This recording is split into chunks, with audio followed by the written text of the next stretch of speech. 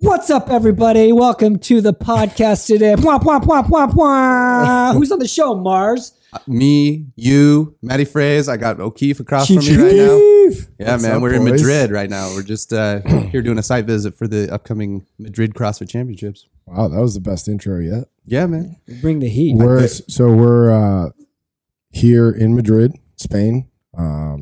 We've got Mat Fraser, co-host today, not on the other side. Okay, good. I was just about to ask. I was like, "What's my role in all of this?" You are. I'm not sure why I'm here. This is your first time on this side of the mic, and we got Marston, Sawyer, and Heber, Canon, the Buttery Bros, and this is the Loud and Live Sports Podcast.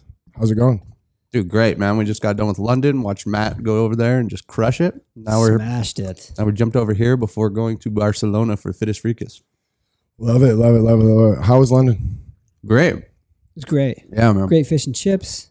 I actually didn't get any fish and chips. Man. Well, what is it? I mean, you guys travel a lot, and we'll talk about where you were and where you are now. But like, what's it like to go to another country, another continent, and just get mobbed and see how well received you are across the pond? It's actually quite surprising because, a year ago at the same time, we were coming out here basically putting everything on a credit card to make it happen. And nobody really knew who we were at that. They do it from past movies or whatever, but talk about a difference. This year, it was very surreal to be in another country and get off a subway and people are like, "Hey, can we get a photo?" I was like, "Yeah, of course. You want a litter box?" What's wild to me was that change has been in the last year. Like, I didn't realize it. Like, you guys made the jump from like CrossFit HQ media staff, and you were just purely on one side of the camera. Like, very rarely did you get in front of the lens. And then Buttery Bros just like hit the ground running. And it was it you that posted like 1 year ago today, we launched our first video of doing acid bath in my garage. Yep. And it was mind blowing to me of like, oh my God, that was only a year ago. To see like what you guys have done since then. I was like, you guys have made like 5 years of progress in 12 months. Thanks, this man. is Thanks, dude. bananas. It's because Sammy held the camera so well in that first video. Yeah, Sammy. Crushed it. Yep, there you go. Yeah, super cool. Really, honestly, let's talk about that. Like, I think it's probably like November, December of last year. No, it was January 1st. We went out there for New Year's. But I'm saying, what's the question? Yeah. Yeah. Oh, okay. Mars, Jumping the gun, bro. you need Jumping to the gun. calm down. Yeah. Okay. November. What year are we talking? We're talking 2018. We're talking 19. So let's talk about you guys are building at the time the documentary for the you're starting to think about the documentary for the 2018 games, right? Okay. Back at CrossFit HQ. Okay. And things changed, right? Overnight, you guys were let go.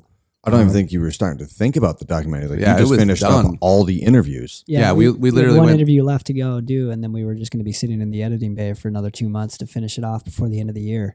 And we got back from a 2-week-long trip basically to try and capture a bunch of interviews and content with a bunch of athletes.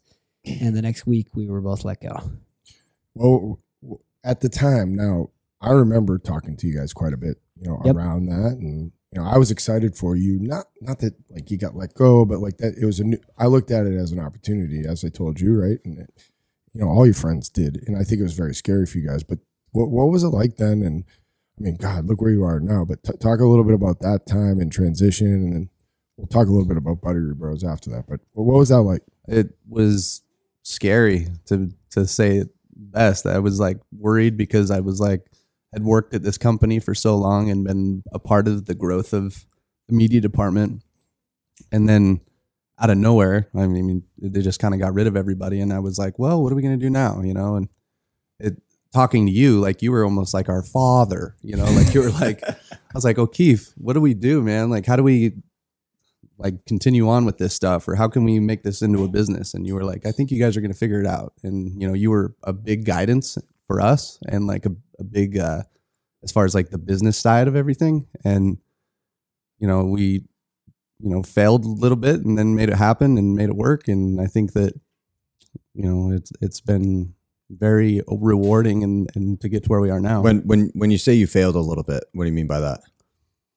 I mean, like at that particular point in my life, I was just a lot of unraveling was happening, and I felt like I was failing as just like nothing in your life was going the way you wanted exactly. it to go. Yeah. And I was like, I was going through a bunch of personal stuff at the time too, and then to have that all unravel at the same time, it was just like, I just felt like success was far away from where we were at that time. Yeah, I just always find it interesting. Like you see the people on stage talking to thousands of people. Like every Uber success story, they're like, "Oh yeah, I had this business idea. I pitched it to 4,000 different people, and I got told no every time." And then the one person that said, like, they all have their failure stories of like, "Oh, I started this business, went bankrupt. Started this one, went bankrupt." And then they're like, "But then I learned this lesson. I learned this lesson. I applied it forward." And then they're just laughing at like how successful they are. And so I always look at like your guys' story. Like I remember when everyone got laid off, and like I'm sitting there, like I've known you guys for years at this point, and I'm like, oh my God, like, well, what happens? Like we've become friends over the years. I'm like, I'm like, yo, keep your head up, guys. Like, yeah, I remember you. It's going to work out, man. Fraser. It's going to work out. Like I have no idea how. I don't know anything about your world, but it'll work. Yeah, I remember early on, you were like, "Hey, if you need a place, come crash." I mean, I was like, "Man, I might take you up on that offer." Yeah, literally, just like every adult has gone through some like turbulence in their life, and it's like sometimes you just need to like pick yourself up out of your world and just go somewhere else. Yeah, and just like, and then you're like, when you come back, you're able to look at it a bit from the outside and look at it a little more objectively. So it's just not emotion being involved in it. I remember texting you. I'm like, "Hey, man, like you can get to Cookville real easy. Yeah, just show up, like leave your camera at home, just crash with us for a week." That meant a lot, man. Like I didn't actually come stay with you, but just the fact that you reached out, it meant a lot to me, and had a lot of support from everybody, and everybody like, people you can lean on and trust in, and that's kind of what helped us get to where we are now. Absolutely. No, talk a little bit about Buttery Bros now, right? So you came out, you immediately thought like, let's get after building a documentary. I remember the conversations were like, okay, maybe we'll like do a road to the games. You went to Dubai and kind of like, that was the thought.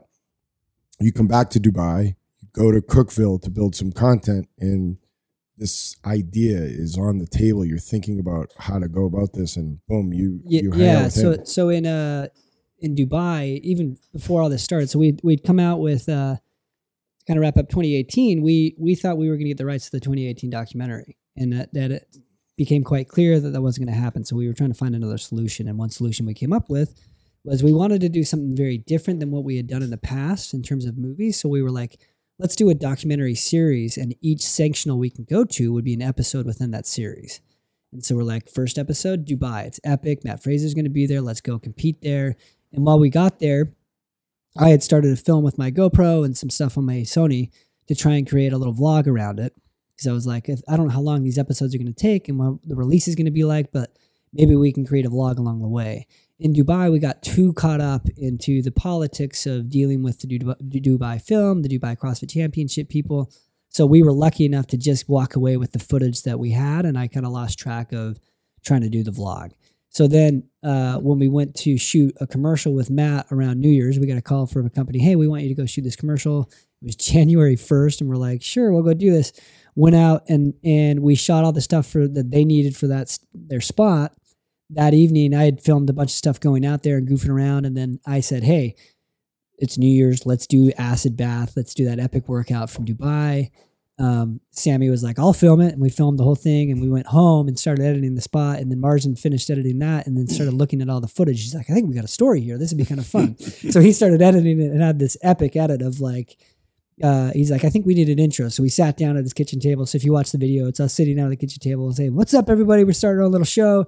And we dropped that the first night we got to Wadapalooza. We stayed up and released that video.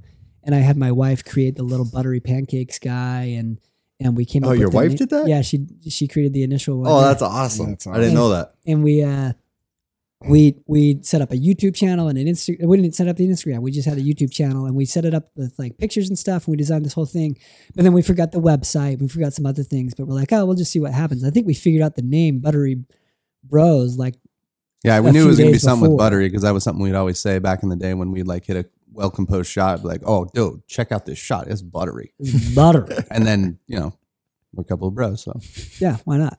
So then we dropped it at Wadapalooza, and the next day the event started, and instantly it was a hit. People referred to us as the Buttery Bros the next day. And like walking around Wadapalooza, it was like, oh wow, this really struck a chord with the community. People love the video. We got to create more of these. And so from that moment on, we set out to make more episodes of that. And then we can kind of circle back to what happened to the actual documentary series that we set out to do that year too. Yeah, for sure. No, we would love to talk about that. I think it's interesting from my perspective. I've been around the space a long time. Just what that's created in the space. Like I don't think I've been more recognized personally from anything but being on your episodes. So people call you Chief. I was telling them that I was in an airport in some random place, and I'm like, I hear Chief, and I'm like, what the fuck? This was like early on. Dude, Keith told me last week. Oh yeah, thanks guys. Yeah, my kid calls me Chief now. Yeah. Yes. I'm proud of that. No, it's really cool. What's that been like, right? So, this is now like a freight train, right? Like, it's a business unit. It's, you have a community, right? Like you have all these fans. And so, we always joke around and say like, what's up YouTubers, right? That's a Matt thing, right? But what's it like to be a YouTuber? Like would you call yourselves YouTubers at this point? I don't know. Would you say you're a YouTuber? Yeah, I don't know. Like I think filmmaker it's you're currently on YouTube. Yeah, I'm on like YouTube, but that's not like, I don't think that's the limit. And I don't think it needs to be. And I don't think and I'm not saying that YouTube is a bad thing either. Mm-hmm. For us, it's just finding the best platform. And right now, YouTube is the best platform for what we're doing. So what I think is wild is like, you guys have made full length feature films, but in those films, you don't get in front of the camera. Yeah. Like you're doing everything else, but that's where all the recognition comes from is when you get in front of the lens. Yeah. And so I'm sure like a lot of people, and I know like Sammy did it one time where she was like, oh, like how do I describe you guys? Like YouTubers, Instagrammers. And you were like, movie maker. and it was like, oh, like, duh. You've made multiple full length movies that have been in theaters, like on iTunes, everything, Yeah, it's just wild where the recognition comes from. Right. And then where you've actually put in like the most hours and work, Yeah, I mean, at this point, it's kind of split across the board where we've done about 50% on each, especially in 2019, where we've done a ton of work on YouTube and now a ton of work on the new feature film that we're putting out. Yeah, I think that's, the resume is important, right? Like I think a lot of people do know where you were and what you did and what you were, but what is your resume? Like talk a little bit about that, because I think, to me, I agree. Like that's why I asked the YouTuber question, because I think there's a lot more depth there, right? There are people that are just that, but you have a lot of like very accomplished work, right? That you were, very directly responsible for. What is that work? Well, I mean, Heber started off making the feature films with Fronning, and prior to that, we'd done the Test of Fitness, which was kind of like a story of the construction of the 2013 CrossFit Games, and that led to him and the team deciding to do a feature film that we could then package and sell to like, on iTunes or a streaming service. But prior to that, CrossFit wasn't doing any of that. And I remember it was a pretty out there idea from Heber saying, hey, I think this is worthy of a bigger platform than YouTube or, just the CrossFit websites and stuff like that. And I remember at the time being like, all right, I mean, like, I don't really know the process or what the how to get those things onto a website or onto a bigger platform. But he was kind of like the pioneer when it came to that. Yeah, it was actually an interesting discussion with HQ, and they were like, why don't we just put it on YouTube? It'll get 1 million views. And I was like, but it's not respected as an art form on YouTube right now. Like this is a bigger story and it'll have a bigger reach if we put it on another platform. And it wasn't a financial thing. It was just like, I want to be able to see this on my TV where I buy my other movies. And finally I got some people talked into it. They loved the idea, and then they really loved the idea when the opening weekend, within 12 hours of it being released on iTunes, it was number 3 on the iTunes charts, like behind Jurassic World, Entourage, Fronning. And it was like, damn, it was a pretty big moment for CrossFit HQ, and they were like, oh yeah, we should do this on the next movie. Let's do this every year, guys. Well, and then in 2015, we didn't really set out to make a movie. We just set out to, like, you know, cover the games, make highlights and all that. And then at the end of it all, we had all the coverage we needed to actually do that. And that was like the first one that we all like started, like the Fittest on Earth series. Yeah, 14. It was just on YouTube, right? 14 was it like a collab? So there was Fronning in 14, and then Ian made like a multi-person story that went on just on YouTube. And it was like a full feature length documentary. Yeah. Okay, I remember that. On yeah. iTunes. And then 15 was the first Fittest film. Yeah. And then obviously from there it was Decade of Fitness, and then Redeemed and Dominant, and now the Fittest is because they own the rights to Fittest on Earth. So we're like, let's just call it the Fittest. Clean. Yeah. So talk about that. Like, I think that, you know, you're about to launch, premiere the next version of that. What's going on? Yeah, we just finished our new movie, The Fittest. Matt's watched it. You've watched it. Yes, I have. Yes. It's dropping in April. I think April 7th. Internationally for a week on iTunes, and then it'll be available on other platforms where you can video on demand, so you can rent or buy. And then other streaming platforms like a Netflix or Amazon Prime. I think we start bidding for that in a few weeks. So I don't know where it'll be outside of that. Maybe not, but there's a good chance. We'll see. Great. It's a fun new film. What was funny is, so like we obviously set out to do a series, and then once the open was after some of the sanctioned events, it kind of took the drama out of the season because all the top athletes were then qualified by February, and all the stories leading after that just wasn't as dramatic. So we didn't really know what we were going to do with the series until we got in touch with Gravitas, who's done the distribution on our past films. And they were like, it was literally the week before the games, we were filming with Annie and Sarah, and we got a phone call, and they're like, hey, we're going to give you the green light, and we want you to make just a 90 to 2 hour documentary. And I was just like, I just remember hearing that and being like super excited because, you know, it was going to happen and we had the support, but also like super scared. Like I was just like afraid of failing personally, because at the time, it just seemed like such a big insurmountable feat to pull it off. And now it's like, you're on your own. Yeah. It's just the two of you. Whereas before, like, yeah, we had a whole team and we had, you had your whole team and you had a steady paycheck. Yeah. And now it's like, oh, we're on our own. Yeah. All right, we're going to do adult things. Exactly, man. Yeah. And it was literally finding a team the week of the games. So we had to like reach out on social media and to all of our contacts that we made over the years to try and help us actually pull it off. And man, it's crazy now to like look back on that and kind of be like, wow, we actually did that. Because at the time I was like thinking like, we got to buy a media server and we got to get it built and we got to hire people to help us, you know, shoot the thing and then ingest all the footage. And it just seemed like we didn't have any infrastructure at the time. And it's just surreal to pull it off. Tell me what goes into that. So I think, you know, dumb that down for anybody listening. Cause I mean, here we've talked about this in other conversations I've had on this podcast. Like everything looks really shiny and cool on the outside for everything we do as a group or you guys do individually. I know how hard you guys work. You know, I mean, you stay up all night. You know, that editing process was probably, you know, 2-3 hours of sleep a day for like a month, right? Yeah. I mean, and anyone that follows them on social media sees them like they're in like a disco nightclub room. Yeah. And they're Got some killer posting it like lighting. at 4 a.m. And it's like, guys, what the fuck you doing? I've And it's never like, yo, slept editing. less in my entire life than I have in 2019. Like we'd be pulling these all-nighters because we're just trying to like get the content out as soon as we can, so it's fresh and that it doesn't like, you know, with time I think it loses a lot of its value.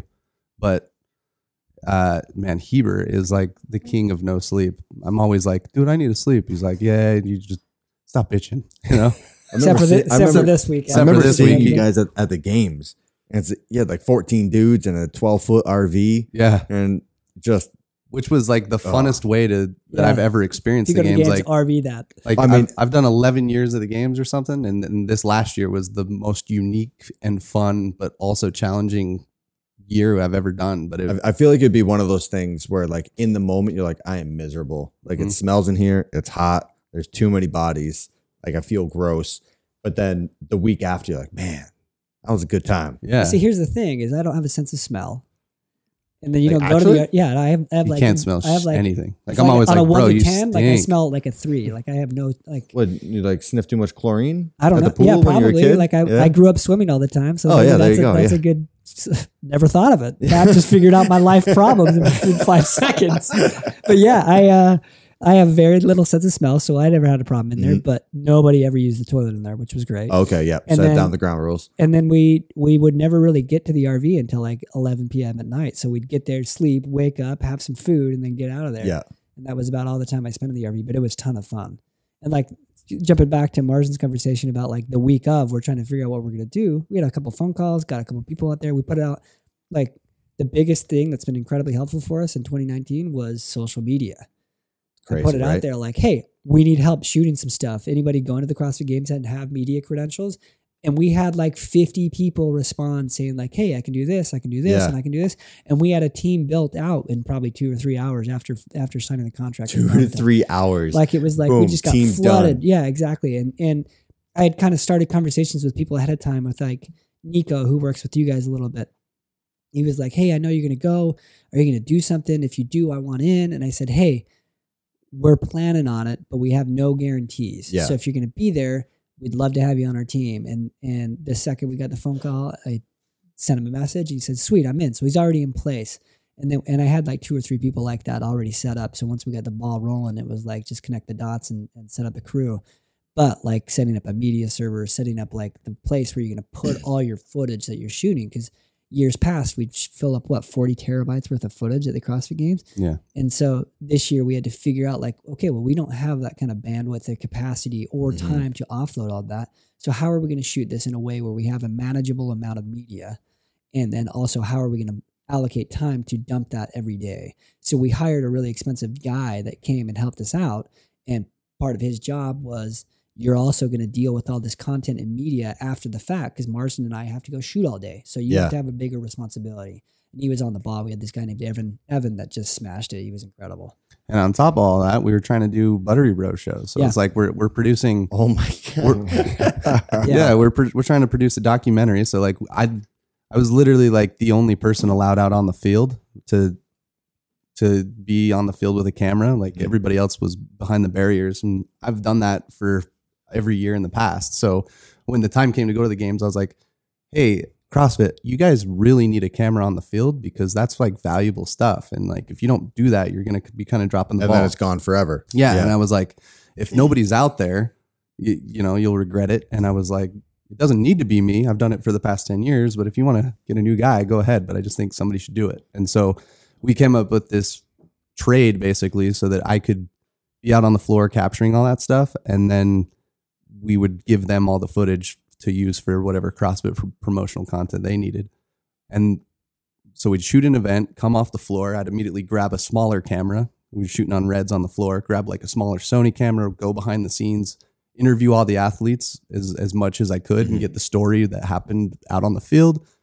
Immediately switch gears, put myself in front of the camera, go around just trying to do Buttery Bros content, like goofing off and joking around, and then just immediately like, okay, we got 6 minutes. I'm going to go pick up the other camera and go film an event. It was just like, it was the most juggling of Just 4 days, and it's like sleep is on the back burner. yeah, You're like, I'll sleep if I'm able to, I will, but if not, yeah. nope. It was crazy, man. And it was like, I'm just super proud. Like it's super surreal to like look back on that and think that like we produced Buttery Bro shows and shot the documentary. And then somehow, you know, like we got an editor after everything was done. And he, you know, like Mark Billingsby, who helped us do rough cuts on all the events and everything that, you know, that we just didn't have time for because we have obligations to sponsors and we've already committed to going on trips and shooting all this other stuff. So we needed to have somebody that was actually like laying the groundwork for the documentary while we were still shooting Buttery Bros, and he did a great job, and we were able to kind of pick up all the stuff that he did and finish it off. How do you go? Like, I'm so intrigued at the process. Like, how do you go about, like, do you remember things? Do you write things down? Like, how do you, like, dude, you have hundreds of hours of footage to peel through, right? Yeah. How do you get like what we saw? How do you log it? Yeah. Like, how do you, like, what, like, is it, do you have it logged a certain way so you know like, where you can go? Because like what we watched the other night, like, it's incredible. Like, it's insane. I think we take for granted like how well it's put together. Yeah. But man, you got to be super organized, and like it's super easy to like have a bunch of stuff go offline and break, and you know, if you're not taking care of, you know, getting everything into the right sequences and builds and everything. So the way that we do it, and I'm not sure how other people do it, but the way that we wrapped our heads around doing it from documentaries perspective is we would basically have two sets of sequences, like sequences that were event selects, where we'd go through every single camera that was on the floor, pull all the best, you know, composed shots into a timeline. And then we'd also have a behind the scenes bin where it was like separated by event. So it's like, I know that if I have, you know, if we're doing first cut from the games, there's a timeline with all the best cameras color coded by camera. And then there's also a whole nother sequence that's all the best behind the scenes.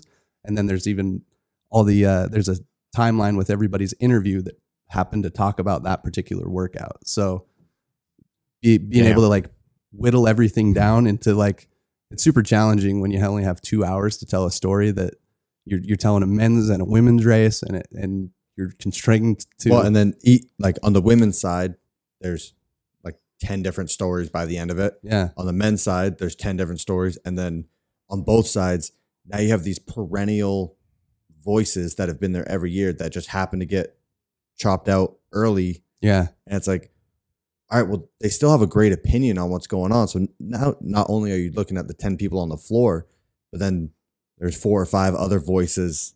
Yeah. Like that are great for the story, but they're not even on the floor anymore. I know. And that was what was like the drama of this movie that's coming up. It's the cut system was very different from movies in the past because that didn't really happen. So we wanted to focus on that and kind of tell the changes of the whole season, but also like what was it like to go to the games and only compete for a day and a half? And, you know, like, do you feel like it was a good test? And like, we were trying to be just as, you know, removed as possible as filmmakers, but just kind of like report the facts. Like, I didn't want to like have my own opinion come across, you know, cause like, I didn't want people to think like, this is just a disgruntled employee that's making this movie. I was just trying to be like as much, as a filmmaker to just present what I saw and the way that it happened and the way it unfolded for me. Yeah, I think that's, and now after having seen it, I think that's one of the most fascinating pieces is like, you know, how inserted you are in the ecosystem and a part of all those changes and how well you, you know, separated and sort of allowed the whole story to be told either from people still there or athletes or people that have left and didn't necessarily influence it one way or another. That to me, I mean, I can't wait for people to see it. It's really, really good. You guys did a really good job. Thanks, I mean, how about you from an athlete perspective? So there was a couple different points in the movie. So, I mean, movie was phenomenal. I can't wait for other people to see it.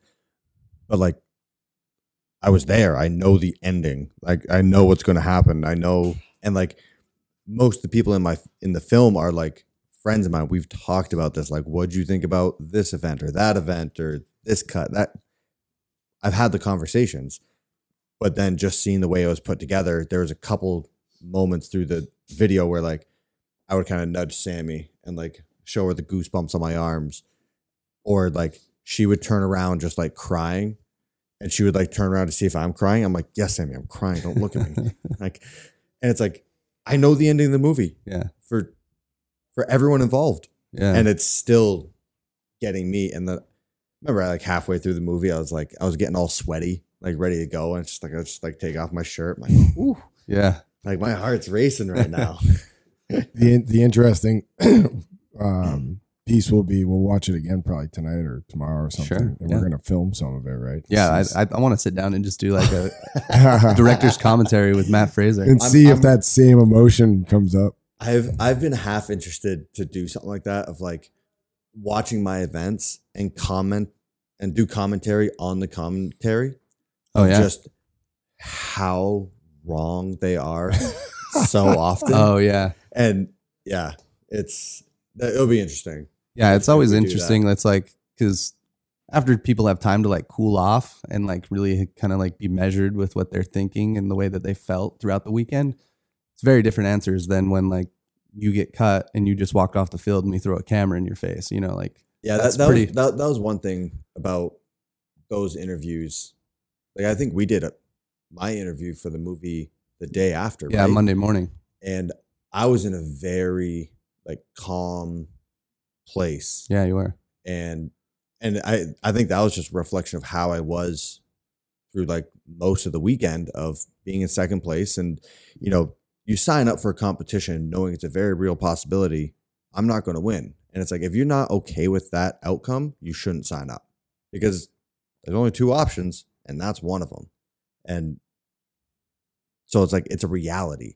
You always hear the people of like, oh no, you have to go in knowing that you can win. It's like, no, that's complete bullshit. That's not the way it is. If that's how you're thinking, it's kind of silly. Yeah. You know, it's like saying give 110%. It's like, nope, that's not a thing. Like, give it your all. Yeah. But you know, but yeah, I like most of the weekend was spent realizing like, okay, I might not win. This is a real thing. And then going into the interview, I was very calm, and I feel like I was able to talk about the events without emotion. Mm-hmm. And it was fresh too. You know, like that was the day after hammer drill on the wall. Yeah, That's cool. He can get that out. Yeah.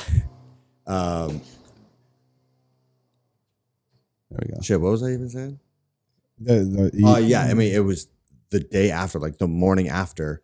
We're going through, and it's like, all right, what about this event? This event, like that shit's still fresh. Yeah, my hands are literally still bleeding, and I'm talking about the events. Yeah, and that's like my favorite time to do it is like, you know, unfortunately, I mean, like Tia had a great interview, but we weren't able to actually catch up with her until several months later in Hawaii. That's when we did her first interview. Did her second interview. After that, we had to interview her a couple times. But I think that the you know, with time, I think you look at things differently. Well, I think I remember in previous movies, like I always had to like fly out to HQ to do the interviews, and then they're like, all right. I remember like Hebes being like, all right, what'd you think about event 3? What was event 3? What was event 3? Yeah. And, you know, and then like as soon as he says it, you remember some things about it, but then like you watch the footage of the event like a couple days later, and you're like, oh, I totally forgot that I had that interaction with this person, or like, you know, whatever it was.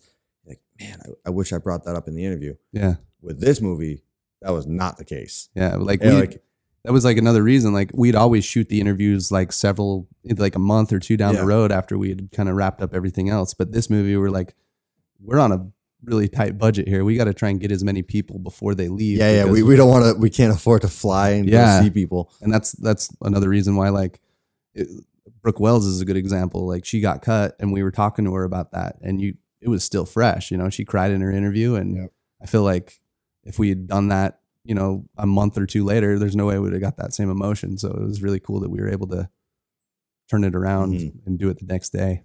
How do you deal as a filmmaker properly documenting the emotion and, you know, people's reactions to certain things? And you're also friends with everybody. That's one thing I'm curious about, because I can't think of anyone that you've gone to film, and you've been to film with all the top games athletes.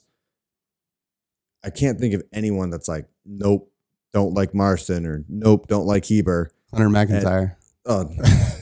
He's the only one. He's not a real fucking games athlete. Okay. So who cares? Well, after 10 years of doing it, I've never been shut down, and like, I honestly just wanted to have a conversation with the guy. I don't dislike the guy. He was the wild card, and I was like, usually when you expose like, hey, like, you're good at what you do. Don't get me wrong. Yeah.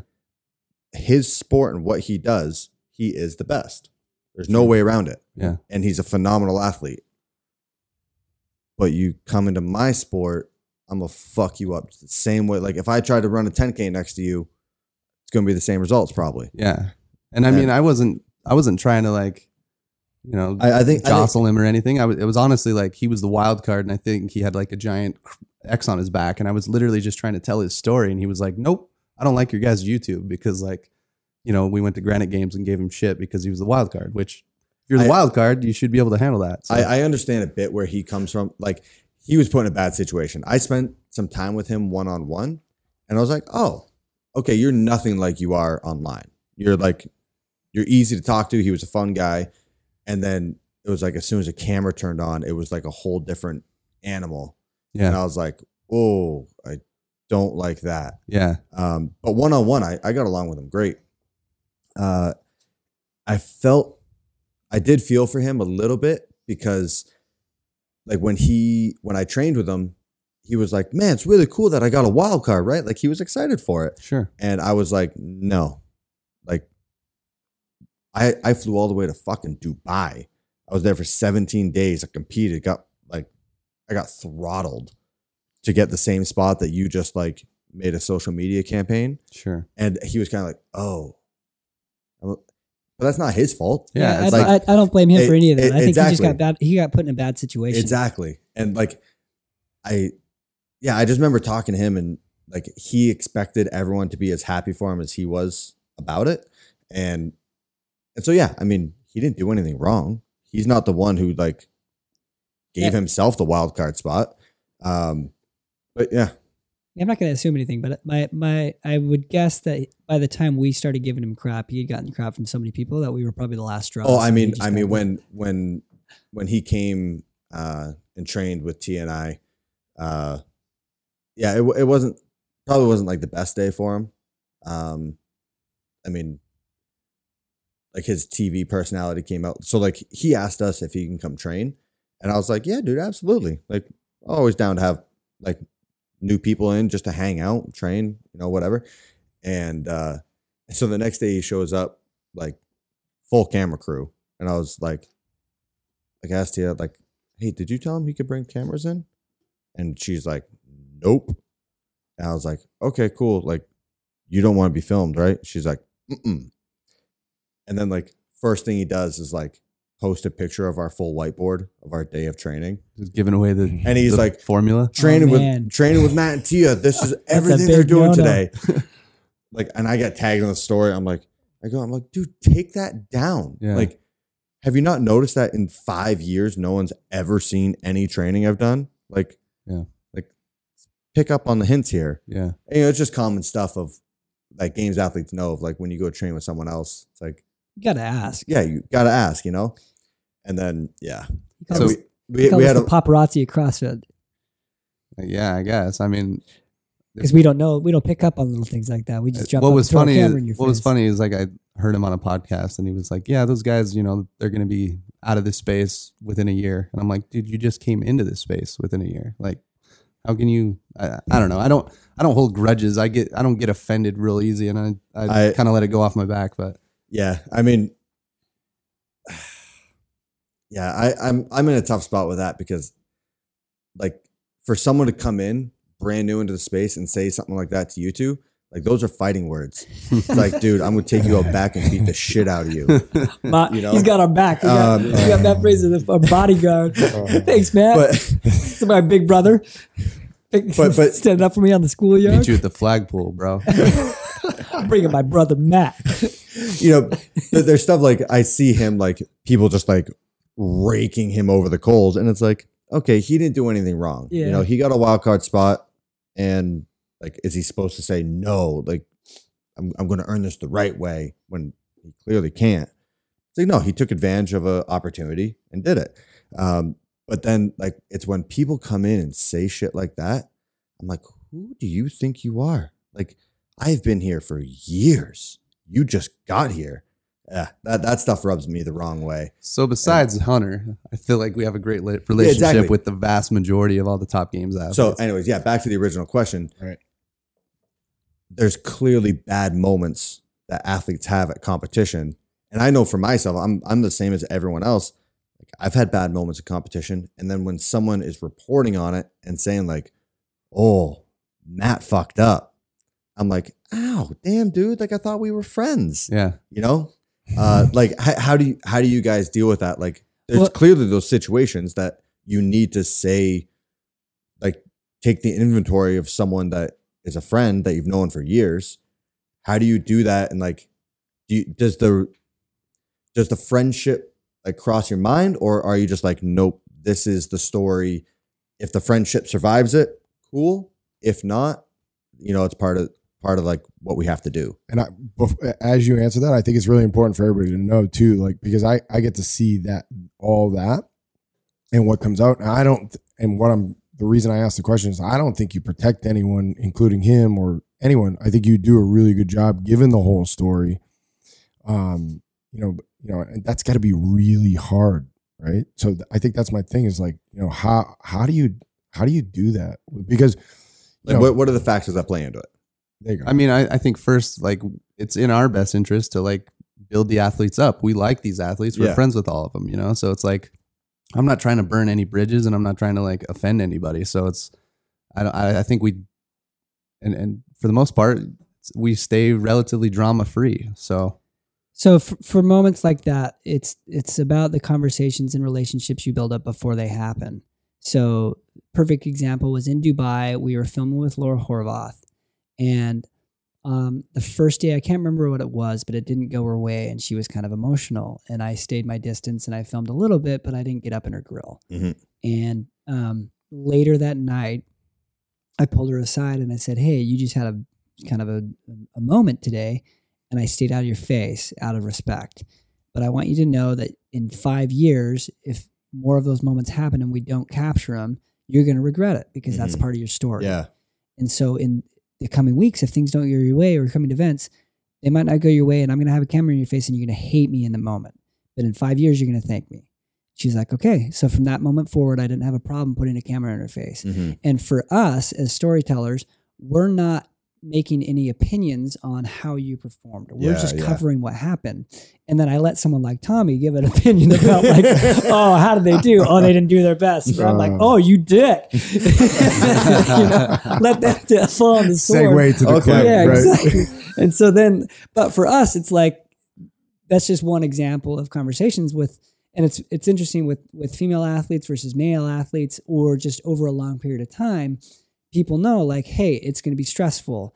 And there's been only 1 or 2 times where someone's been like, hey, get the go away. I don't want to have the camera in my face. And I talked to that person the next morning and I said, hey, you were frustrated. You're going to thank me at some point in your life when you have this moment captured and your story is told. Otherwise, no one's going to know who you are because no one's going to know the drama and real behind it. And worst case scenario, it's like, if I am in your face and you do hate me and then you leave the sport, it's like, all right, someone dislikes me. Yeah, exactly. Like, it's not the end of the world. But the reason that the highs are as high as they are is because you see the lows, Yeah, So exactly. that's like, if we just told all the good stuff that happened. Yeah, I think that's awesome to know that, like, the first time it happens, you're like, okay, I'm going to keep my distance. But then once they're settled a little bit, I'm going to come in, explain it. Yep. And I'm sure that if they said like, nope, in moments like that, I don't want you around, you just kind of have to shrug your shoulders and go like, oh, that sucks. Yeah. But we haven't really had that problem. Like here's another perfect example is Tia. In 2016, she let us around for all of it. And it was an epic story, but it didn't really go her way. Mm-hmm. And then in 17, she was, I think, a little hesitant to have us around, but I had a long conversation with her at the beginning of the week. And she's like, okay, I'm in. She was in for it. And the story arc between those 2 movies for Tia is absolutely bonkers incredible, because you have this roller coaster of an emotional journey in 16 to this incredible finish in 17. And it really seals her as like this incredible athlete, and people are huge fans now because they've seen the lows and they've seen the high, and the growth too. And now, as a person. And I mean, now it gives Shane and I just all the ammunition in the gym to just give her a hard time every day. We can every time she's like Shane, like, no, that's too many muscle ups. I'm like, all right, 2016 Tia. She goes, boys. What and I've seen you peel the onion back, right, on a lot of these guys, and not to ride this too hard, because I think this is what I think this is the art that we see on the outside, and I don't know that a lot of people understand how hard that is, because you guys are super tight with all these guys, especially him, right? Like, and I think you do And I know how hard, it's not hard. I know what it takes to gain trust here. And I've learned a lot from him on that. I respect it. The process is beautiful. I think, what is, I think the last piece of that for me is like, how do you, especially with him, right? Like you guys are super tight. You guys spend a lot of time. How do you balance that? Because you really need to get all those moments out of them. Like, how do you, make sure you hold yourself accountable to ask him the hard questions or ask Tia or Katrin the hard questions? Because it's not all glory all the time, right? Like, how do you dig in on him? How do you dig in on those people that you do care about? Because you genuinely care about Matt. I know that. What tricks do you play to get inside my head? Well, it's timing of the questions, right? Like I love Sevan, and his timing was always super aggressive. Oof, by the way, I saw him. This is like the little blip into that. Dan Bailey come off the floor, didn't qualify in that regional in California for the first time. Yeah. Immediately, Dan, how are you feeling? Yeah. And I was like, woof, but maybe he got away with it. But into 2017 when he's like, I think Nike's going to drop you, Josh. Like he like said that to him. And like when Josh is not doing well, it's like, okay, don't try and fucking have him implode. Sevan has a different relationship with the athletes, Yeah, and especially I think those that's guys a big thing. Like if anyone else tried to, because I've had one where I came off the floor in 2015 games after I fell off the rope. Right. And like I didn't even hit the tunnel yet. And he's asking me the questions, but he was good. It was like, I was like, give me 5 minutes. And he's like, yep, cool. If anyone else tried to do or ask what he does, it would be received very differently. Yeah. So it's just finding the right time to ask those questions. Because in the movie or the film, you can edit it however you want. So it can make it look like he's answering when he's coming off the floor, or you edit this clip right next to this clip and it feels like it's all tied together and you get a genuine answer. So it's asking the right questions, but also just letting them, I try to let them talk as much as possible without me having to ask anything. So if they're coming off the floor and I'm just walking next to you, some people end up just running their mouth and saying exactly what I wanted to say. Yeah, they're just rambling on, and you're like, oh, all right, well, this is great anyways. Yeah, so I got what I needed and I didn't have to be a dick about it, So it's just finding what works with what athletes and how to get the right questions out of them. Nothing against how Sevan operates. He does a phenomenal job, and like I don't operate that way. Have there been any moments where you had to be a dick and like ask the hard question at a hard time, or Ricky Garrard. Oh yeah. Oh, dude, this is one that I wish. Like I got some heat over that of people like calling Ricky a bitch in the movie. And I was like, no. I was saying if you're cheating, then you're a bitch. When I did my interview for the movie, I didn't know Ricky had popped. I found out like 2 days later. Yeah, for the timeline of that, I don't even think it was that soon, unless someone told you. Mm-hmm. But you came into the office. You came into the office, and I had him set up the interview with you. And Mariah and I were down in Australia, so we were bouncing around doing a bunch of post interviews. So you came in, and Marston and Rory set up that interview with you. But yeah, no one knew except for I think five of us, maybe. I can't remember the total number. Yeah, we knew pretty early, like right after we got back from the games. And so someone told me, and it was just that person. There was no witnesses. So I was like, this is a test. I didn't think it was real. And I was like, this person is seeing if they can trust me. If you're a rat. Exactly. And so I didn't know if it was true or not. So I remember my dad used to always do it. He used to tell me, he's like, whenever I went to a new rink and I wanted to find out if I could trust the coaching staff, I would tell them that I got someone pregnant. And he's like, I'd only tell one person. Wow. And then if anyone else ever came up to me and was like, my God, you got so-and-so pregnant? What are you going to do? And he's like, oh, well, I only told that lie to that one person and it got back to me. So I can't trust that person. Wow. So I thought that's what this person was doing to me. Dude, 3 months, I didn't tell O'Keefe. I didn't tell Sammy. I didn't say a word to anyone. Wow. And then it finally got released. And I was like, oh my God, it was real. It was real. I was so excited. Dude, it was like a pressure cooker. I was back in Santa Cruz and I knew Heber and Mariah were down in Australia. And I thought that CrossFit was going to come out and be like, yeah, you've been caught. And I thought that was going to happen while Heber was there. And I thought they were going to. Yeah, I was told the email was supposed to have been sent out the weekend we were there. Yeah, I was genuinely I was like worried for your safety. I was like, he's gonna rip Heber apart. Yeah, I mean, Ricky's a big dude. Well, first of all, I have no sympathy because it quickly became about you guys and not what he had actually done, right? Like, I know he took to he despised you guys and didn't like how he's portrayed in the film. I don't remember how he. I just remember one of the comments. There's no way to portray him well. Like, Right. you got caught doing some shit that was clearly illegal. So, like, when the report came out and it was like, Ricky Garrard popped for this and this, I was like, okay, I don't know what either of those are. Look them up, like Google search, and it's like, I remember I was in a group chat with you, Right.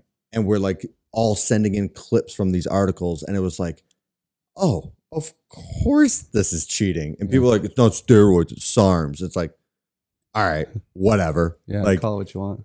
but yeah, you look at like Call a spade a spade. exactly.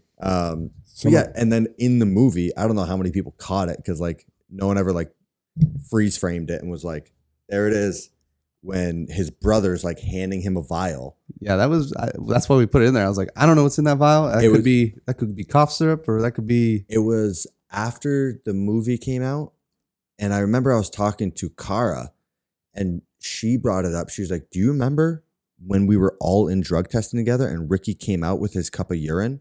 And I was like, "Holy shit, I forgot." It was like sunset red. Really? Like, he walks out with this cup of urine. It's a clear cup. And then like he's at the table and they have to test like the pH balance or whatever it is, and then they bottle it up, put it in the packages and send it off. And he was one of the first guys to go. And Cara and I are sitting there waiting for another agent to become free so we can go pee. Ricky comes out with his cup, and Cara and I are both like, damn, Ricky, go drink some water, dog. Like, that's rhabdo right there. Damn. Like, his piss was red. Wow. And then we're like, oh, That makes those sense. masking agents. Oh. There you go. It's just stuff like that. And like, there was stuff that came up way after the fact that I had forgotten that happened throughout the week. Like, you remember the event that, Oh yeah. like, so this is a great once story. they take you from the athlete area where there's like the cubbies and everyone's hanging out, they corral you, walk you over to the warm-up area underneath the Coliseum, and then it's only 10 athletes in there at a time. And then they corral you, you go out on the floor. And when you're in that warm-up area, you are not allowed to leave. Like, you're not allowed to go anywhere down the halls, anything. There's bathrooms there, warm-up equipment, corrals.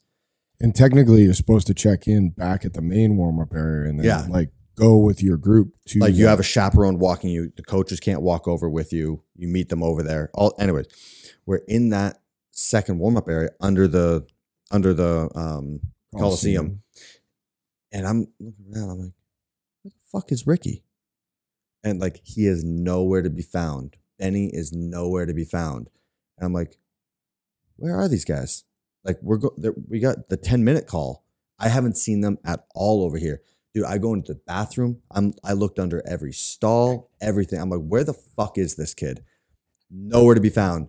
And then like, as we get corralled, he shows up. And I'm like, where the fuck you been? Like, he wasn't there for 40 minutes. He didn't warm up for the event. And then he goes out, and like the event before, it was like he was crumbled. He's falling apart. Comes out in the next event, superhero. Didn't warm up. I'm like, what's going on here? Yeah. And then I remember another games athlete, he and I are on the bikes after an event, cooling down. I was like, Ricky's doing well, huh? Or he asked me that. He was like, Ricky's doing well, huh? I was like, yeah, suspiciously. Oh. And he was like, wait, why do you say that? And I was like, because I think he's on steroids. And he was like, oh shit, me too. And I was like, wait, why do you think that? And we both like went through our reasonings. And it was just funny because like the whole competition, I'm like, yeah, he's clearly on steroids right now. Like, I competed against him, what was it, 7 months before? Yep. Which is where he said in an interview with McCoy Post that he started the process. Oh, really? Well, he was saying basically that like I started taking it then when he finally was like, oh, I knew what I was doing. Oh, I've never seen that. So there's an interview and I wanted to point that out. There's an interview that McCoy did at the regional. Okay, yeah. And it was with him and Benny. And it's like, if you watch that, it even makes the story even crazier because like they had both said like, he didn't know what Benny said. Ben said he didn't know, right? Yeah, and then Ben pops for the same thing 2 years later. But in that interview, how did you not know and then do the same thing? Like, They'll never catch two of us. Yeah. But like they got to get their story straight, because that interview was madness, and like he's blaming you guys for what he did, the way you reeled them in and all the shit, and his girlfriend spouting off on social. But yeah, that interview, it talks about how he started that at that competition. Oh, so it was like, no way. Not, he hadn't trained it, but like he had used it. Oh, okay.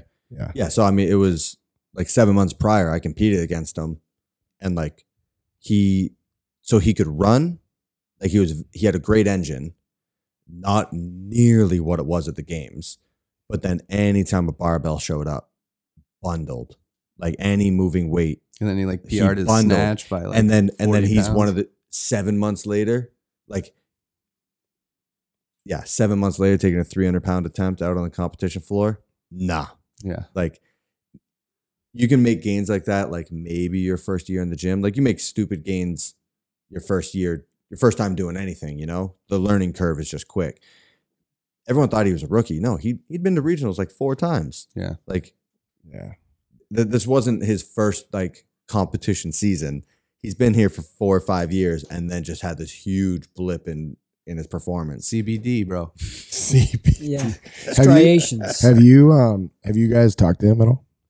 No, I think we might run into him in Australia next week. We're going to Wollongong, which is like his hometown, and doing an event down there called Tribal Clash. Oh, they do that stuff. Yeah, and I think they have competed in years past at it. So I'm interested to see. Bro, just tape some phone books around. Yeah, your right. soft And he was areas. shanked. Not awkward. No, I'd be happy to talk to him. Get a round of beers, boil. You'll I- bury the hatchet. I was you like, should I was request more, an interview ahead.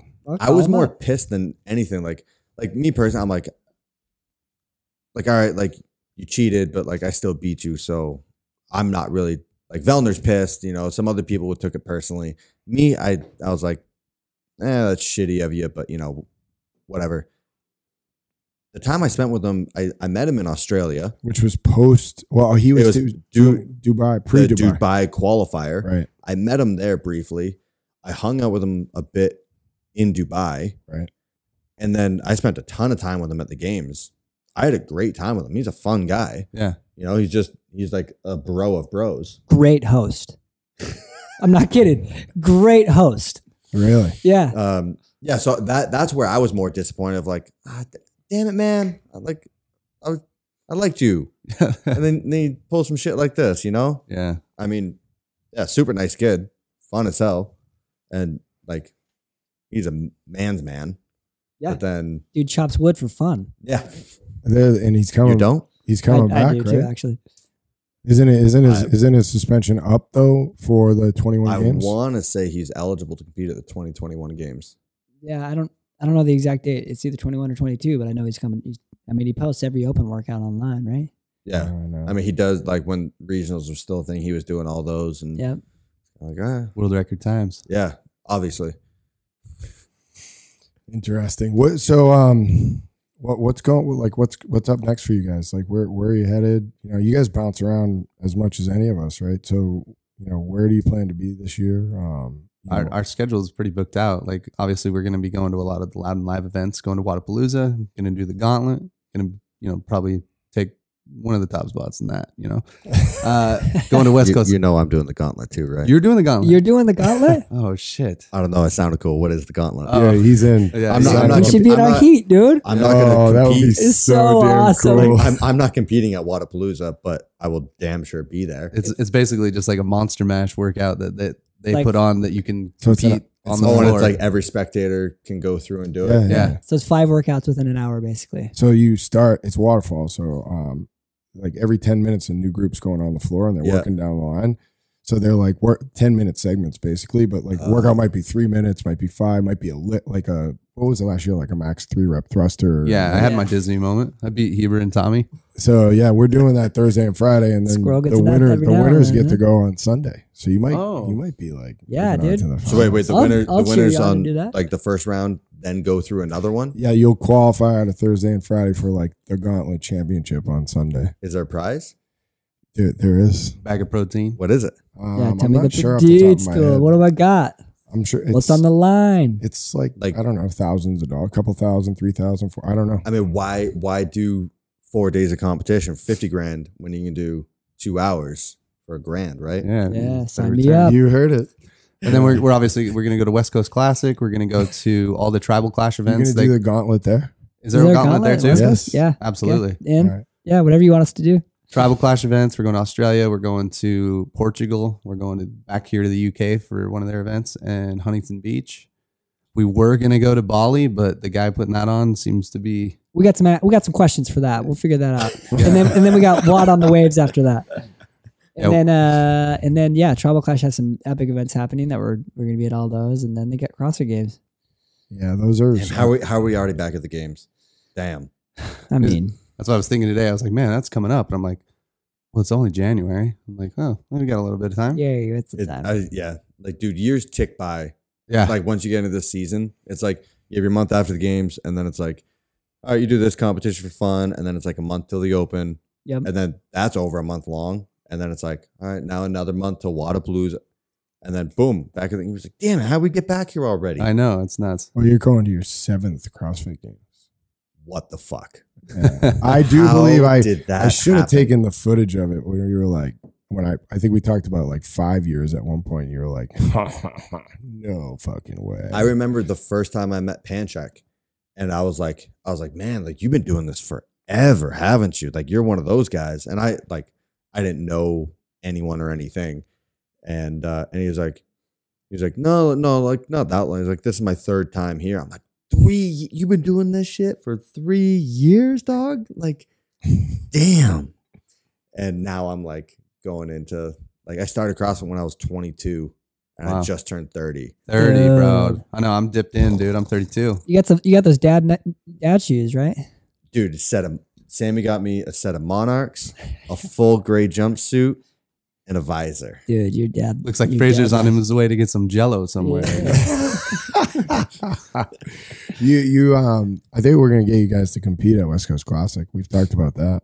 Yeah, we have. Like on an actual Yeah. leaderboard team. Yeah, I Yeah. think that's a good idea. Oh Yeah, I want to man, see. You Sammy, guys, Sammy's competing. Sammy is competing on the. So What is the Sam- name of this team, Sammy? The Real Housewives.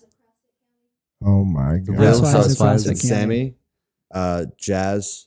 What's Jazz's last name? I'm not sure. Team Richie. Yeah, Jazz. Team Richie's Pocahontas. better half. Yeah, Wanderlust Jazz. Pocahontas. and And then Michelle. then Michelle Vellner, or Yeah. she's not Vellner yet, but yeah, and Patrick's- Vellner's better half. Yeah. They're all doing a team together, and Oh, I yeah. couldn't be more. Tia keeps trying to say that she's Yeah, the who's coach. coaching that? Tia keeps saying that she's trying to coach it, and I'm like, no, I am. So we'll have a little battle over That'd that be to so- see yeah. who can do That it. should be interesting. Tell me, tell me about the relationship here, because I think this is important. Like, you guys work together, you do everything together. I mean, Yeah. you're everywhere. You spend 24/7. Like, Yeah. what's the We're work? sleeping in the same bed tonight. I can't wait. Dude, I'm that gonna video. whatever I slept on last night, dude, I can't do it again. I'm gonna It's be. okay. You don't have to. I'll be the little spoon You or get to big sleep on spoon. top of Heber now. Yeah. Yeah, we are going to be close tonight, buddy. Last time we did You'll that. In the literally RV. be better putting your blanket and pillow on this countertop. I completely agree Yeah. because I was literally sleeping on like a bar in my back I last can night. sleep anywhere. I can't. Marston, I've seen you sleep sitting up. Dude, I could sleep better sleeping up on an airplane or on a moving car. I could probably lay on a dryer and get a better sleep than on that futon. What is a try it. futon? Let's try this. Oh, meanwhile, I'm in there in a queen size bed. Like, ugh, I've slept in queen size bed since I was in Peasants. high school. Yeah. Well, what's the like demographic here? Like, how's this work? Like, who's in charge? Who's the CEO type? What are each of your roles? Yeah, what are your roles? Well, I mean, for all Buttery Inc., Heber is the president and I'm the vice president, and that's kind of Veep. I'm the VP. Heber is probably more of the day-to-day operations / business side. I mean, like, I dip into it, but he's turned into like a really good businessman. Like, we went from being just like creatives that picked up cameras and interviewed people to having to like take the the O'Keefe 101 business school within, you know, the matter of 6 months. Figure it out. Yeah, Yes. pretty much. But so there's, when it comes to like the episodes, I think we kind of like, we both share the load there. Like I usually edit like the first half of the show. He edits the back half of the show, and we both have very similar editing styles, so that So it works. So when we like Yeah. bring them both together, they both marry together very well. Same thing with like the movie and stuff like that. Like he's a super fast editor. Like he can like smash through edits, and like I'm much slower. But he's way more refined. So like I'll do a massive, big, like 95% rough cut, and then Marston has the patience and talent to go Like, back do through the detailed, like the and whole does way like through. a nice little detailed finish on stuff. Yeah. So we split the load in different ways. And, Yeah, it's like the monkey on the other monkey's back, picking out all the Yeah. dander. You know, it's kind of like what I do. just a couple of monkeys. One thing I'm curious about, like, so when you guys were at HQ, like it's safe to say you were just employees, right? Like Yeah. you had a boss, you were given a task, and you went and did that task. Like, what was that like going from being just an employee at a bigger like company or corporation to then being on your own and basically having to be your own boss? So like- so back to kind of when we got let go, I had a different side of it than Marsden, where for a long time I was trying to figure out what I wanted to do with life and some financial questions. And for me, making the 18 documentary was like, oh, I'm just making another movie for, Yeah. like I'm not getting anything out of this. Like, Yeah, you're a paid salary Yeah, I'm getting employee. the same You're not I'm getting a getting the same bonus or salary a I did. royalty off the movie. Got an Amazon gift card. yeah, yeah, exactly. So like I shouldn't talk about the payments, but like there wasn't a lot of growth happening there, and it didn't look There like wasn't things- an incentive to do. Yeah, there wasn't a an smash-up incentive to job. do anything because it was this. I was doing the same amount. I was getting paid the same amount that I had been paid back in 2013. Like nothing had changed there. Yeah, And so and inflation's real, man. yeah, and I'm living in California. I'm living in Santa Cruz, which is super expensive. Yeah, so a burrito costs $20. Yeah, but they're worth it Yeah, at the man. point market. Point Go market. Get the Pleasure barrel. Point. No potatoes. Anyway, so for me, it was sort of when I was let go, it was emotional because it was like I was saying goodbye to my friends. Mm-hmm. Like I didn't have a problem. I'd kind of overcome it. I was down at Disneyland with my family, got the email. I was like, I gotta go do this thing. I gotta be up at HQ tomorrow. I'll be let go. So we drove up that morning.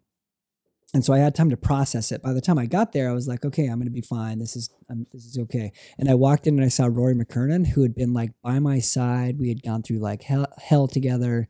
And he was the first person I saw walking in the gym. And I was like, oh, son of a, and got really kind of emotional walking up, and then like went through the meeting, got out of there and had an emotional few days just because it was like, I was breaking up with this really cool girl that had been great, but I wasn't the right fit anymore. Yeah, And it wasn't like I have no problems with HQ. If they want to go a different direction, great. I wasn't surprised at all by being let go. Yeah. Like when they let a lot of people go in August, and this was in October.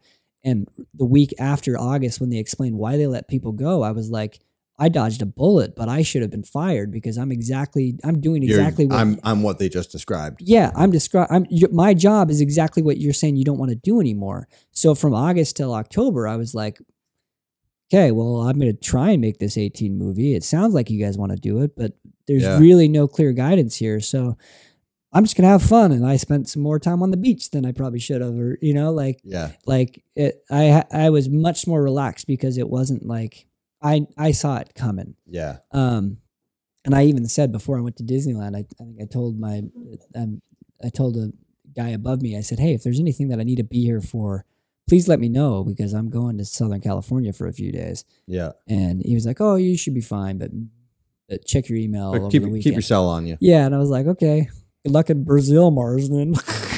Yeah, I was in Nerd. Brazil. I let go over a phone call. So, but leaving there, and then it was sort of refreshing, but it was figuring out how do we make this work? How do we continue to make things? Yeah. I I mean, like, I know from my point of view, like, obviously I don't know anything about your day to day, but that was your day to day for how many years? Almost 10 years. I mean, so that drastic of a change, I mean, that's super intimidating. Yeah. Like, holy shit, what do I do now? Well, so here's what I figured is I was all in, like 2009 to 2017, basically 16. I was all in. Everything I did, every part of my life was like, I'm building the company. Like I would go on vacation and I would drop in at CrossFit boxes and be like, affiliate owner, how's your gym? How is CrossFit doing? How are we representing you? Like, what can we do for you? Like I saw myself as an ambassador for the company. And from like 11 to 13 specifically, like we were producing the ESPN shows, and I literally moved my house as close as I could to the office because I was working till 4 a.m, driving 30 minutes over the hill to San Jose, coming back at 9 a.m, and then doing it again and working these ridiculous hours. And I was like, this isn't safe. So I'm going to move my house so I can be as close as I can, so I can have these ridiculous hours because I'm invested in this. Yeah. And then leaving that, I was like, well, I just need to put that same amount of effort and that same kind of time window into something that I really want to do. Yeah. And that was the Buttery Bros. And so the second we dove in, like we came to, this is a perfect example. We had done Wadapalooza and we'd done a few episodes, and we were trying to figure out, okay, what was the next episode of the docuseries and the next Buttery Bros thing. And Marston was sitting in his little garage, and he was like, dude, I think we should go to London. I was like, I don't know how we're going to pay for it. He's like, we'll put it on a credit card. And I was like, I'm in. Let's jump off a cliff. Let's do this. And we went to London, and I think he pitched it to me. He was like, we'll go to London, and they're not going to do a great live stream because they just don't have the bandwidth, and they've just found out about it. And we'll produce an epic video that will be better and will go more viral, and it'll be the best piece of content out within 12 hours of the workout being released. And I was like, I'm so in for this. Oh, wow. So we came here, I lost my voice, we busted our butts. And then from that point forward, it was like that same dedication I put towards that company, I want to put towards my thing. And that's been so rewarding to have, like, now I'm not working for somebody else that's benefiting. Like I'm benefiting me. Isn't that family. Like crazy, like eye-opening of like, if you have a good work ethic, you're never gonna be out for too long. Yeah, exactly. It's literally, you just need to like keep scanning. And then like once you find that one thing to put those crazy hours towards, and you don't mind putting in those crazy hours because you're loving it. Yeah. Like once you just got to find your thing and then fucking go. Yeah. And I mean, like that exactly. Like, all right, well, how are we going to get to London? We'll figure it out. Yeah. What are we going to do? I don't know. We'll figure it out. That's the big aha entrepreneurial moment. Is like the second you bet on yourself, you've won for the rest of your life. Right? Yeah. Like that's like, I was in a family business. It closed. It was like crying and like my wallowing in my sorrow. What the fuck am I going to do? Like took a boring job. The hardest moment is like having as Ollie from Sid would say, the minerals to like take that step outside the box and like invest in yourself. Because now I know how you feel. We all know how you feel, which is like, who cares if this doesn't succeed? I'm going to put all my love and effort into this. And if it doesn't, I can start something else again. You know how to do it, which is just get your ass off the couch, stop being sorry for yourself and doing it. Yeah. Like I think the really important lesson that leads to kind of all this of like the comfort of betting on yourself is that if you fail, it's going to be fine. Right. Like nothing. And it's going to be fun while you're doing it. Yeah. Right. I think it was like the first time that I had like a terrible experience. I would consider it a failure of like whatever I was trying to do. And then like, it's like a year later, you're looking back on it and you're like, and it comes up as a funny story. Yeah. And you're like, I'm making this room of people laugh at a moment that like back then I was heartbroken. I was crying over this. Like I was a shell of myself. And now I'm like, all right, like no matter how bad this experience is, I'll get over it. Like things are going to get better if I just keep working hard and being good. And then someday it'll be a funny story, And so like, I say it to Sammy all the time, like absolute worst case scenario, we sleep in the car for a while, like we lose the house, we lose everything. Like I've slept in a car before. It's not that bad. Like with kids, it would kind of suck. Yeah, absolutely. You're in a situation where exactly. But like, if you lose everything, it's like you can wait tables anywhere in the world. Like just gotta put your shoulder down, get some work done. Exactly. Yeah. And so I think that's like that makes it more comforting to be willing to bet on yourself, because once you realize like, all right, failure's not that big of a deal. Like it's a big deal if you let it be, but like you guys got let go. You got let go from this job that you literally moved your life to make it better. You're putting these crazy hours, all this effort. Like you hadn't taken a pay raise in how long? You're making featured films and then just done. And you're like, oh shit. All right. like, what now? Is You it- just point in another direction and go. Isn't that the formula though? It's like never make the same mistake twice, right? Yeah. And it's like, hard work pays off. I mean, not, and that's that's your thing, but like legit, there's no silver bullet lining to anything. Like I've done it all, man. I've been around, I'm 42. Like, I've tried every shortcut in the book, but I think I got it this time around, and even still make mistakes all the time. But it's like, there's nothing. What I know is I can stay up longer and work harder than anyone else. And that again will translate into success. And if it doesn't, I'll just do more of it. And you guys, I mean, God, you're two of the hardest working people in the business. You grind that, but you know that now, right? The formula is that, like, just learn your lessons along the way and just work your ass off, right? Yeah. Yeah. 2019 was like the most challenging. Like I've never been so uncomfortable in my whole life, and just being like forced into scenarios where I'm just like, I almost feel like the world's coming down around me, and I'm just like, okay, I just got to like somehow get through this. And I know that, there's going to be something good out of this, and I'm going to learn a lesson out of it. And it was like, man, there was just so many times where I just didn't even feel comfortable in my own skin, but there was also just like so many unknowns, but obviously it's got me to where I am now. So You guys have done a phenomenal job. I'm really proud of you guys, first of all. So, Thanks, man. Thanks, it's really Chief. cool to watch. Man, I'm fucking glad it worked out. Like, 'cause I gave hey man, keep your head up. It's going to get better. I'm like, man, I fucking hope it gets better. yeah. No, super proud. And, hey, but there's a lot more work to be done. So keep grinding. I think everybody in the space relies heavily on, a lot of what you do.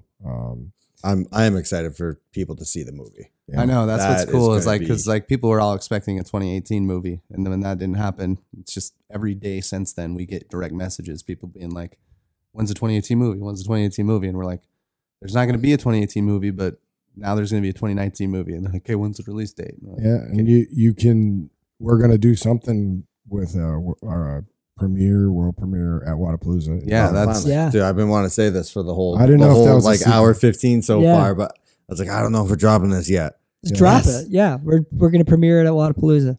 So if Some you're fashion. coming, It's going to be limited tickets. Oh man, yeah, that'll be. Might just be in my hotel room. Because I'm but- pretty sure, like, once you put the tickets up for sale, my dad will buy. Oh, I know. Donnie He's coming got- in hot. Donnie, He's done it before. Donnie, don't worry, it will sell out if you don't buy those 40 tickets. What movie was it? it was the A Decade of Fitness. We did this special way to release it, which was we used this ticketing platform. It was really creative and unique, which is we put out options of like, hey, this city has this theater Yeah. and it has to sell X amount of tickets. And if it doesn't sell this amount, your money's refunded and the theater doesn't happen. The screening doesn't happen. So I think we had like 30 theaters and 22 of them ended up working out and like 8 probably didn't. Yeah. But your dad wanted to make sure that the one in Burlington, Vermont had to happen. So one of the theaters was in Burlington, Vermont, and I get a message from someone, I'm sure it was one of you two. They were like, yo, like, people are excited in Vermont about this movie. Yeah. You guys were the first theater to sell the required number of tickets. And I'm just like rubbing my forehead like, oh my God. Because I know what happened. We need to sell 40 tickets. My dad logged on and bought 40 tickets to make sure that it Thanks, happened. Donnie. Thanks, Donnie. Yeah, I remember so that moment specifically. we'll buy the tickets if nobody else will. So, Yeah, yeah, fair enough. right. Yeah, But we're yes. fired up. It's gonna be fun. It's a cool movie. Yeah. So Wednesday night so now that we're talking about it, Wednesday night, we'll toss that up. There'll be some information to come, and I think we'll probably have a limited number of tickets for the public. Red carpet, wear your boner pants. Yeah, I cannot wait to see how you two are dressed for that. I know. Oh yeah, we Yeah. got some ideas. Oh man. Well, again, congrats on all the success. Like, this isn't, these things- Thank you, and like for all your guidance. For those that don't know, Chief Keef has been he's been a personal mentor for us. His nickname is Dad for a reason. Yeah, like he's a phenomenal person, and has been. We wouldn't be where we are without the help of Chief Keef Wow. and Loud Alive in general. Mhm. Wow. I love you guys. So that's easy for me, but thank you. Thank you. I don't need that. But anyway, listen, we're going to do a million of these, but I think it was great I'm really, I wanted to sort of let people know, what goes into what you guys do on a daily basis. Because I think there's, again, I'll say it again. There's like, it's all shiny on the outside. It's a lot of hard work. So keep grinding. So we have a little tradition that we've developed here that you brought us on. You're gonna bring us out. So you're gonna close us out any way you want and shut us down here. So then when you're done, you hit the button and close it out. All right, everybody. That's the end of our show today. Marston, who was on it? What happened? Obviously the fittest on earth, Mat Fraser, Dad, Chief Keith, Keith. me and yourself here in Madrid, getting ready Heber. for the upcoming event for Madrid CrossFit Championships. Stay tuned. We're going to release some information on the Buttery Brothers. You can follow us all by our Insta handles. You know them. Find them. If you don't, use Google. And we'll see you on the next one.